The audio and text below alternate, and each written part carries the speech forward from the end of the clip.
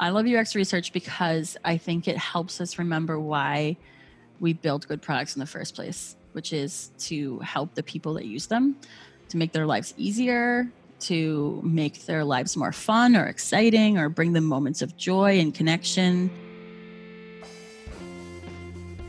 This is Erin May. I'm John Henry Forster, and this is Awkward Silence. Silences.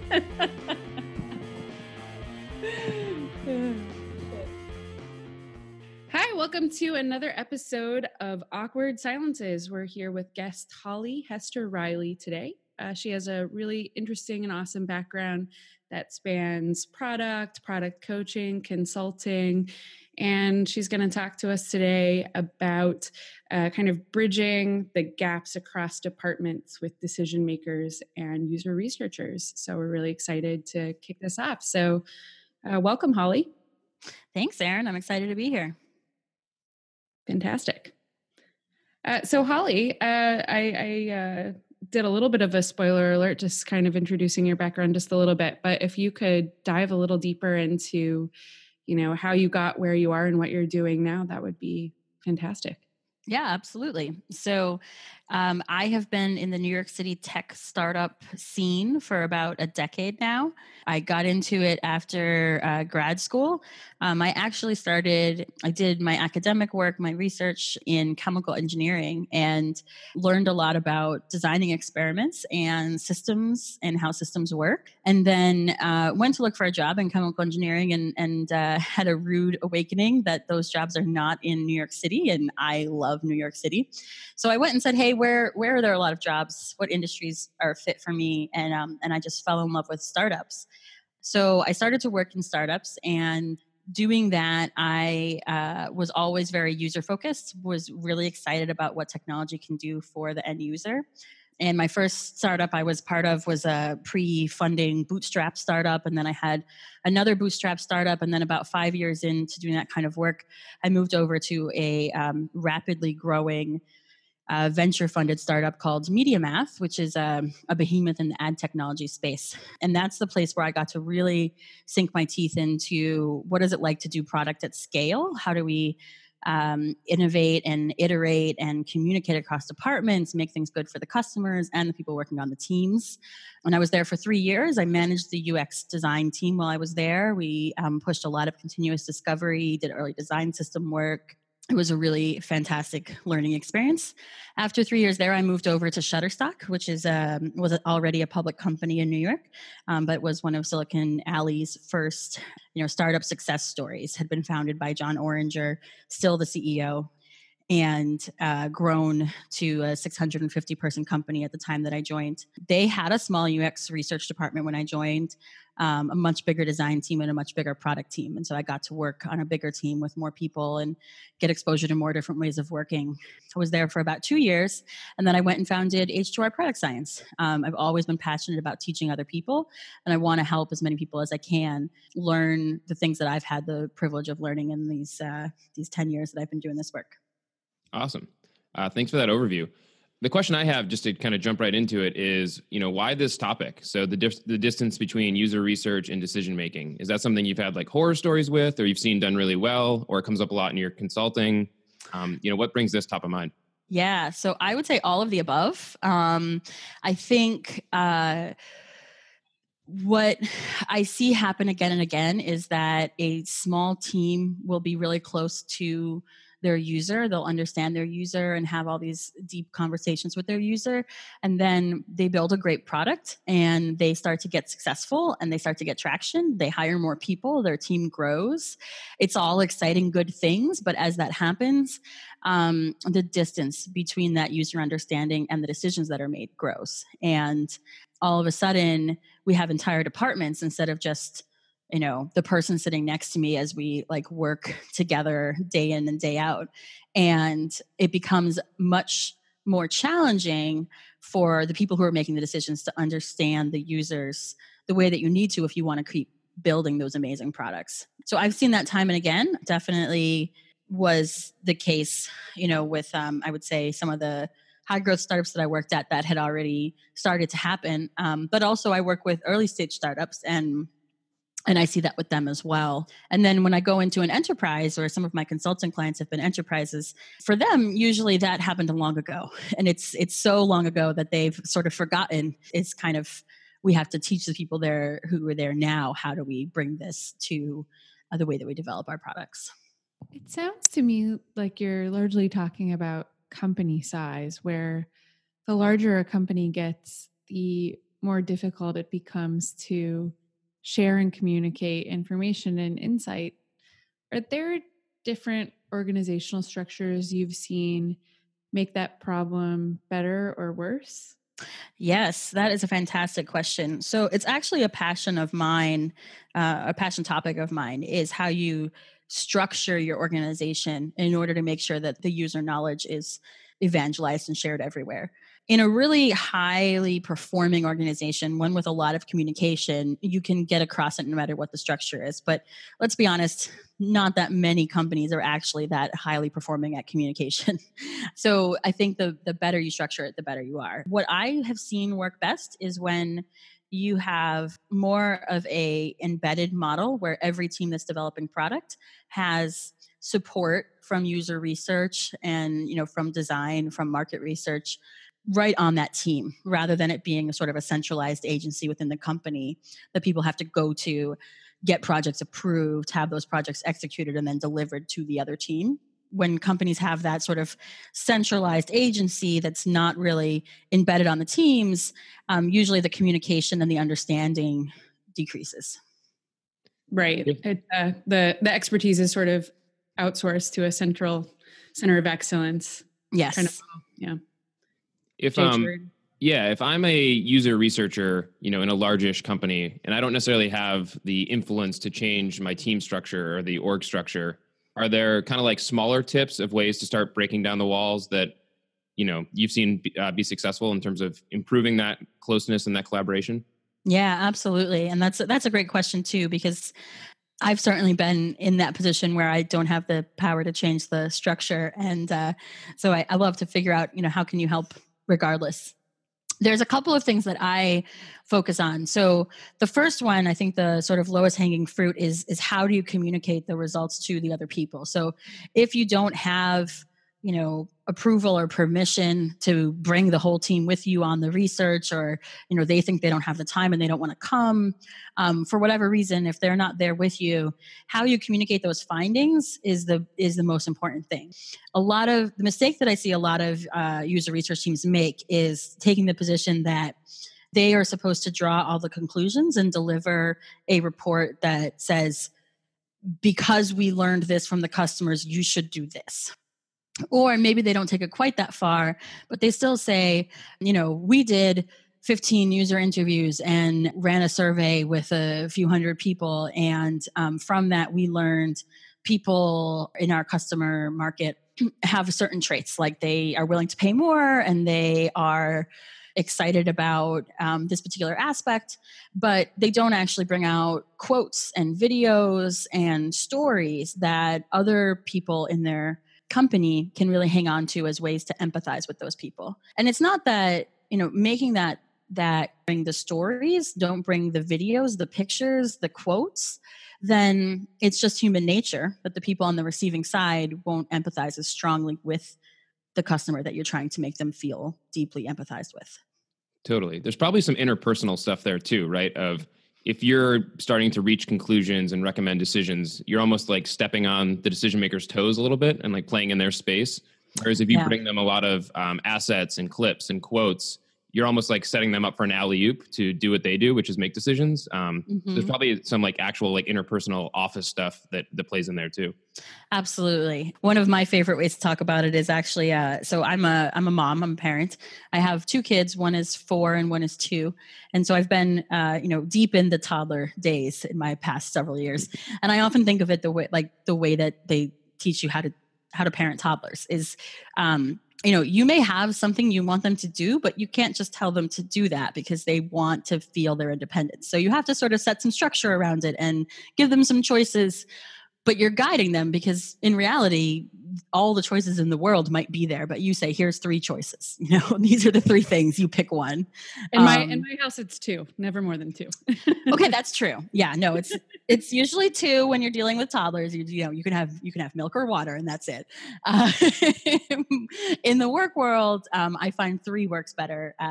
People love to really feel like they have a choice, and grown-ups are more sophisticated than toddlers, so they know if you're trying to pull one over. But when you give them 3 choices, usually that's a good amount for them to be like, okay, here's some things to think through and pick something. Right. And more than 3, you get into paradox of choice and all of that. So exactly. I tease, but 3 is the magic number. Yeah. Awesome. Yeah. Have you, people talk a lot, I think, it's exciting to hear people talking more about how research is shared, because that is kind of, that's the work, and that's how the insights get shared and understood. And it's so important. Visuals and videos and quotes and kind of, these really human artifacts feel like a hugely important part of that. Are there any methods that you've seen work really well? Is there a certain number, right? You hear 5 all the time for the number of interviews you might want to do for a qualitative study. Is there a certain amount of evidence, or the strength of the evidence, or how you present the evidence? What works well with those videos and those quotes to kind of drive the insight home to the people who need to know about it? Yeah, that's also a good question. I can't say that I've hit on like the secret sauce that like this is perfect and I always do this. It definitely depends on the, how complex the situation is, how big is the sort of space you're exploring. But I would say, I think one thing that stands out to me is the idea of having a snapshot from every interview. It's something that, I've come across in a couple of places. My favorite place that I've come across it is Teresa Torres. She teaches a course called Continuous Interviewing. She teaches the participants of that course how to create an interview snapshot. And the idea is that at the end of each interview, you really quickly pull away, like, what are some key takeaways from that interview? And you generate this artifact from that interview, really right away. And it has some picture or video, where you can feel the connection to the user. And then it has, so maybe a quote, 2 quotes, 3 quotes, however many quotes it takes to really express whatever is critical about it. And then I like to add, so a lot of times in my work, we'll do a mix of qualitative and quantitative. So sometimes I'll come back and I'll also add sort of something that gives you a sense of where this person sits in the quantitative mix. And by that, what I mean is maybe we are interviewing people in a really tight market segment, but that market segment is, only 5% of our user base. We care about it for this project for a critical reason, but it's not a huge segment. It might be something where I would pull out in that snapshot from the interview, Mary is from segment X. It's 12% of our user base, and here's why it's important to us, or something like that. Just since we threw a little shade towards decision makers and compared them to toddlers, I'm going to do the same for you researchers. Have you ever seen people kind of take the editing or the narration too far? So like when they're creating these snapshots, whether they're conscious or unconscious biases they have around, the outcomes and what they thought they learned, where they almost edit it too heavily and present, takeaways from the users that are not totally representative of everything that happened in the session? Or does that tend to not be an issue and people are pretty good about, presenting a fair recap of how the session went? Great question. So I will say it's really hard to do that if what you're doing is creating clips. You certainly can, but you're really sort of picking those clips with a fine assessment of what's important. But I definitely, where I often see that is when people are creating decks with words, right? So they decide that, this is, and I guess I shouldn't even say they decide. It's probably not a conscious decision, but they're biased towards seeing a certain thing. They want that theme. They say they see that theme and they pull the quotes that match. And then you realize that you could have more or less created that deck before you even interviewed anybody. Okay. So yeah. So when you start getting into the paraphrase or like kind of typing stuff out yourself, part of the equation, people should be more mindful of that. But like when you're just pulling clips and kind of more verbatim stuff, it usually is less of an issue. Yeah, exactly. It definitely can still happen when you're pulling those clips, but that is one of the reasons why I, as both a researcher and a consumer of research, I always look for the verbatim, because that's how it's essentially, it's your source material. It's going to the raw notes. I loved how you talked about also, bringing in that quant evidence, if you have it, to kind of say how many people does this person represent? Because something I've seen is, when people are getting newly excited about qualitative research, one person says something that's like, "Oh my God, that was it. That now we know we figured it all out," and that could be true, or it could just be one person. So who do they represent, and what are they really helping us to kind of figure out that we already know is an issue or an opportunity, and tying those things together also seems like a good way to kind of control some of that potential bias on both sides. Yeah. Yeah. One of the ways that I think about it is I kind of think that there are levels of continuous discovery skill on teams. And so at the beginning is you're not doing any, right? And then there's the team that's doing some, but they're still not making optimal decisions based on that yet. And there's a couple ways that can manifest. And one of the key ones is, well, they're doing interviews, but they treat them all as equally important. They don't put them in context. They don't ladder it up to a strategy. And thus, they often end up kind of chasing their tails every time a different interview comes back with different feedback. I think that that's something that in a healthy learning focused organization is a phase that it's okay to pass through, but you should be aiming to get to the other side. And I believe that teams all can do that, but it's good to be aware of it if you're experiencing that, and start to ask yourself those questions of like, well, why did I talk to this user and not that user, or how do I put their feedback in context? How far do you get just by having the decision makers involved up front in terms of agreeing on the problem or agreeing on the thing that needs to be uncovered, even if you have silos, even if you don't have best in class communication? Does that go a long way in terms of getting them closer to the same page at the end when there is like these outputs, or does that sort of get watered down through all the other challenges and it doesn't make that big a difference? I think it makes a huge difference. I really think it does, because again, it gives those decision makers that agency, gives them the inclusion and the feeling of collaboration, and it gives them the space to raise concerns if they have them. So anytime that you can get decision makers in early on, it's the best way to go. The way that I usually like to do it if we're embarking on sort of a discovery research project is to have a kickoff workshop where we do exercises together. And when I work with a client and they say, well, who should we bring to this workshop? What I tell them is, there's three main groups of people you want to have here. You want to have, first of all, anybody who's actually going to be working on the product, whether they're designers or engineers or product managers, but people who are going to be making day-to-day decisions based off of this. Then you want to have the leadership of the project, so the people who are going to be influencing decisions that are made, maybe making calls on investment into it, who are going to be setting the vision and helping to synthesize the results. And then you also want to have anybody who could basically stop what's going on. So anybody who has enough accountability for what's happening here and enough influence that if they didn't believe what you were doing was worthwhile, they could make it all change. Whenever possible, you want to get all three of those groups of people to come and be a part of what you're going to do, what problem you're solving, why you're doing it, what's important, what are the concerns and questions you might have right from the start. But it's not easy. I've definitely worked in organizations where that may be the ideal, but it's really hard to get those people to all come together. To expand on that really quickly, like what is your rapid fire, like idealized org setup, for this type of process? Like if you were just going to kind of rattle through like process roles, maybe it's fictional, but like if you were able to kind of design it yourself, what would the magic wand question, I guess, right, from user research, yes, what would that look like in your mind? What would the magic wand look like? So that's a really good question. So first, let me say, I definitely find that organizations often look different if they're B2B versus B2C, if they're SaaS or not SaaS, just because of the changing amount of outside decision makers, marketing, and sales. I tend to work with a lot of B2B, so I kind of think in that space, which means it's more sales and less marketing, generally speaking. So in an organization like that, I usually advocate for there being some high-level product leader who has a tech partner. So, maybe that's your VP of product and your VP of technology.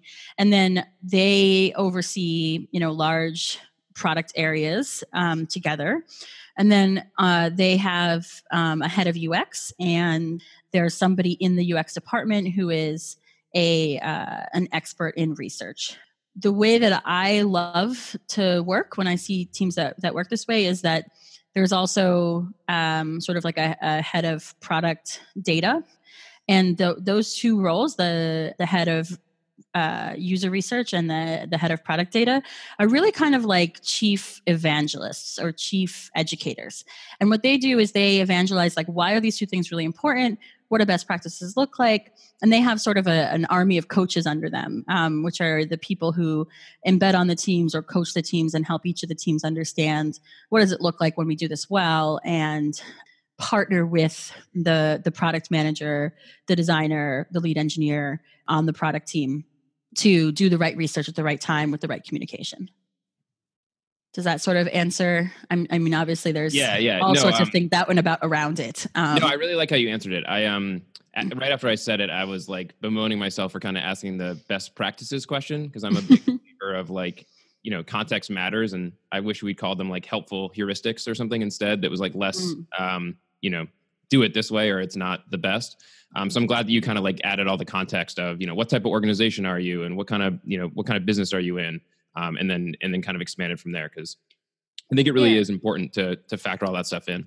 Yeah. And to bring it back to kind of the real world, right?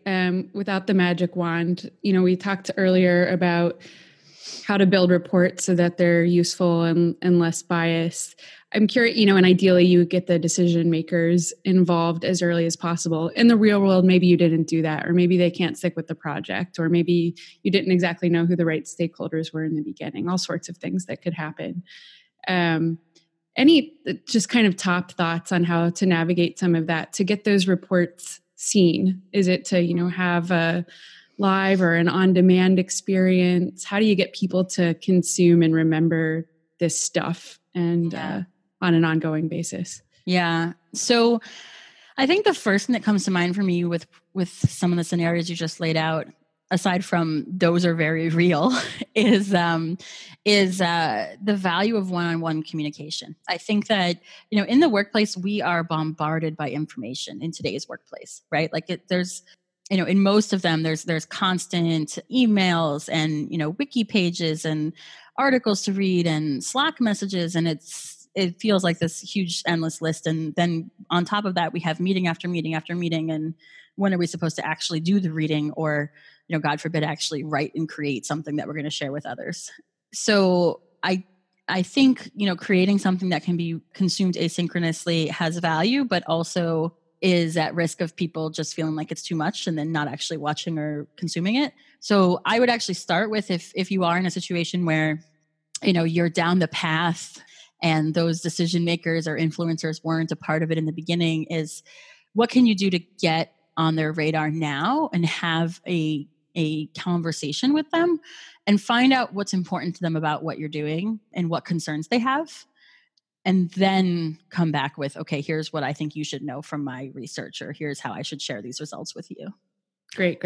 It's kind of like research, right? Ideally, you start early, but it's, it's never too late. And yes. Get in there as soon as you can. Same with bringing in stakeholders, I guess, right? It very much is. It's exactly actually what I try to apply the same continuous discovery practices to how we work within our companies. Yeah, everything is so meta, and just to continue the meta-ness, right? Like, I think it is important for user researchers to have some empathy for the decision makers, right? Maybe you did learn something that's very obvious or very, clearly a customer pain point, but maybe in the decision maker's eyes, it's not a priority for whatever reason, right? So they agree with you that you've learned that, and that's a truth that needs to be addressed someday, but is not a priority now for reasons X, Y, and Z, right? So there's just a lot of different factors that weigh into this stuff. Like, you can learn things definitively, but still not act on them for other reasons. So there's a lot of factors at play. Absolutely. And keep in mind that in a typical org, the people higher up will have a lot more access and information on the company's strategy, the resources that are available, what is the company's competitive advantage. And there may be cases where you hear something in research that seems like a great opportunity, but just doesn't actually fit with those elements. And if you can't get a conversation with those people to hear that directly, at least keep in mind when you share research results, if things aren't acted on, that there may be reasons you don't have insight into. Yeah, when I was working in a larger organization at Vistaprint, a kind of thing that was common within the organization, which I thought was really healthy, was this notion of like your ladder of inference. We've both climbed up a bunch of steps when you're having a conversation with somebody else in the business based on what we know and assumptions we've made and other things. And so when we start to talk, we're both pretty high up our ladders, and we might not know the assumptions or the data points that went into the conclusion that we're reaching.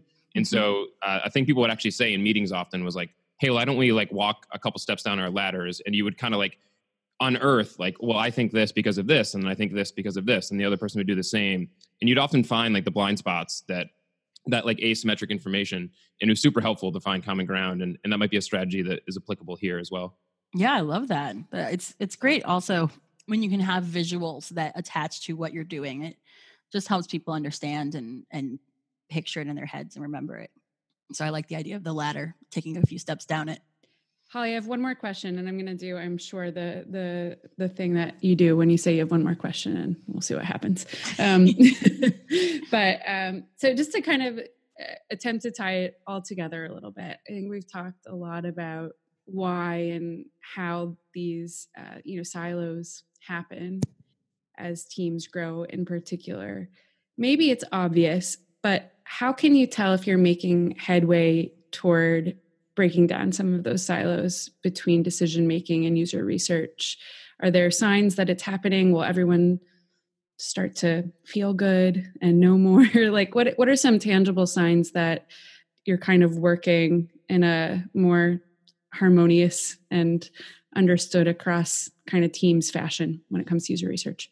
Yeah, so I do think that people start to feel better. But the way that you can tell that is the mood of the things they say, and especially the things they say about each other, right? So if you have a one-on-one conversation with people on your product team, and maybe early on in the process of trying to bridge this communication gap, there's a lot of complaints and frustrations and people saying, I brought this research back and I don't understand why it's not being used. And then on the other side, you have a conversation with people outside of that, and they're saying, I couldn't use that research. It didn't tell me anything I didn't already know, right? That's one thing I hear a lot, that especially happens when you sort of synthesize it into platitudes. Mm-hmm. And then, maybe a couple months later, and I do mean a couple months, like it takes some time to build that trust and the habit of communication. And so you may see early wins where someone understands, but on the whole, it's going to take some time. But if you work at it, a couple months later, you may find, and I've seen this happen, that those teams are now starting to say, oh, I understand the other side.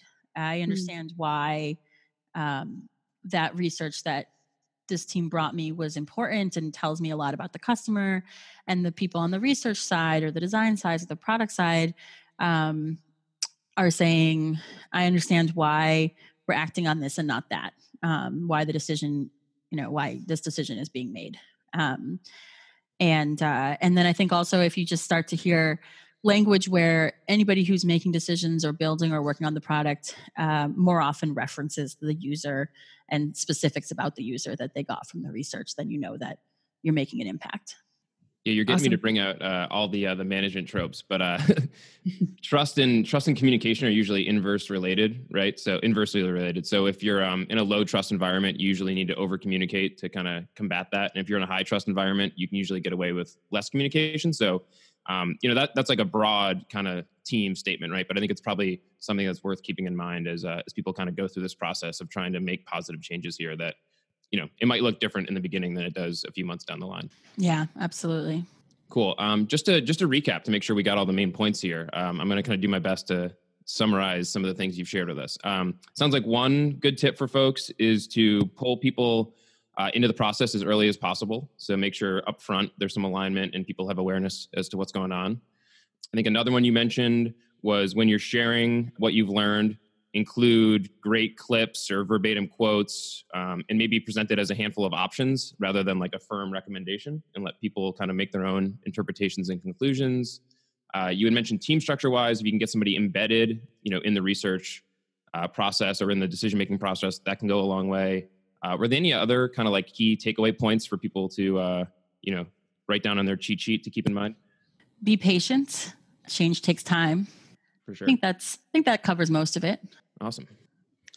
Well, You don't know how to end these, so that's like it's baked into the name. We're covered. Yeah, it's true. Yeah, we can see it. Let it fade. Let it fade. Thanks for listening to Awkward Silences, brought to you by User Interviews. Theme music by Fragile Gang. Editing and sound production by Carrie Boyd.